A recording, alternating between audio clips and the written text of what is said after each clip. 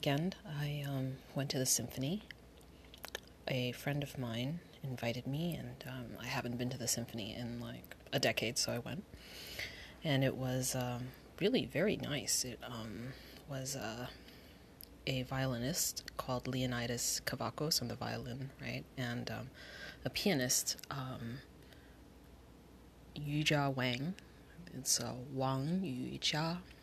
And they played a few violin sonatas by Bach and Busoni and Shostakovich. So I was reading up on it, and they kind of have this story about the sort of the plot of the musical piece. And I have to confess, I love music and I appreciate it, but I just don't understand it. Like when things, when there's a crescendo and it goes down, there's a glissando, there's arpeggios. I just kind of listen to it, but I feel like they're all kind of discordant. And maybe it's because I don't know what story it's telling me, and I think that's my lack of imagination more than anything. But it was really lovely.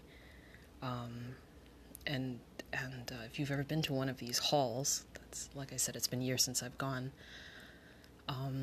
It's the acoustics are sort of so kind of fine-tuned that the minute someone shifts, everyone can hear it. It's very disorienting, and so everybody's just absorbed into the mind hive of this pianist and this violinist, and it's a very lovely experience.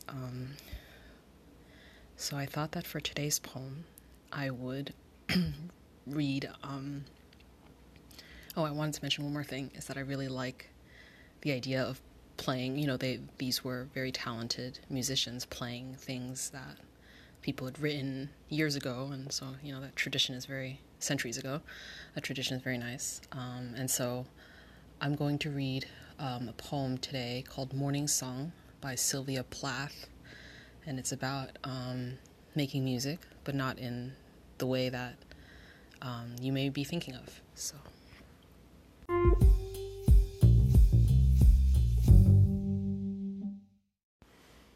Morning Song.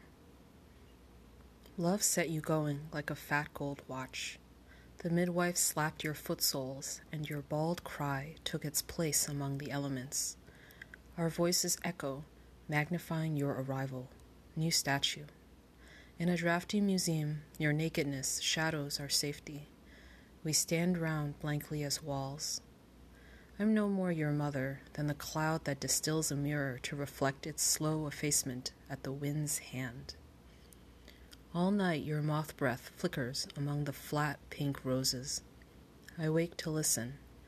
A far sea moves in my ear. One cry and I stumble from bed, cow-heavy and floral in my Victorian nightgown. Your mouth opens clean as a cat's.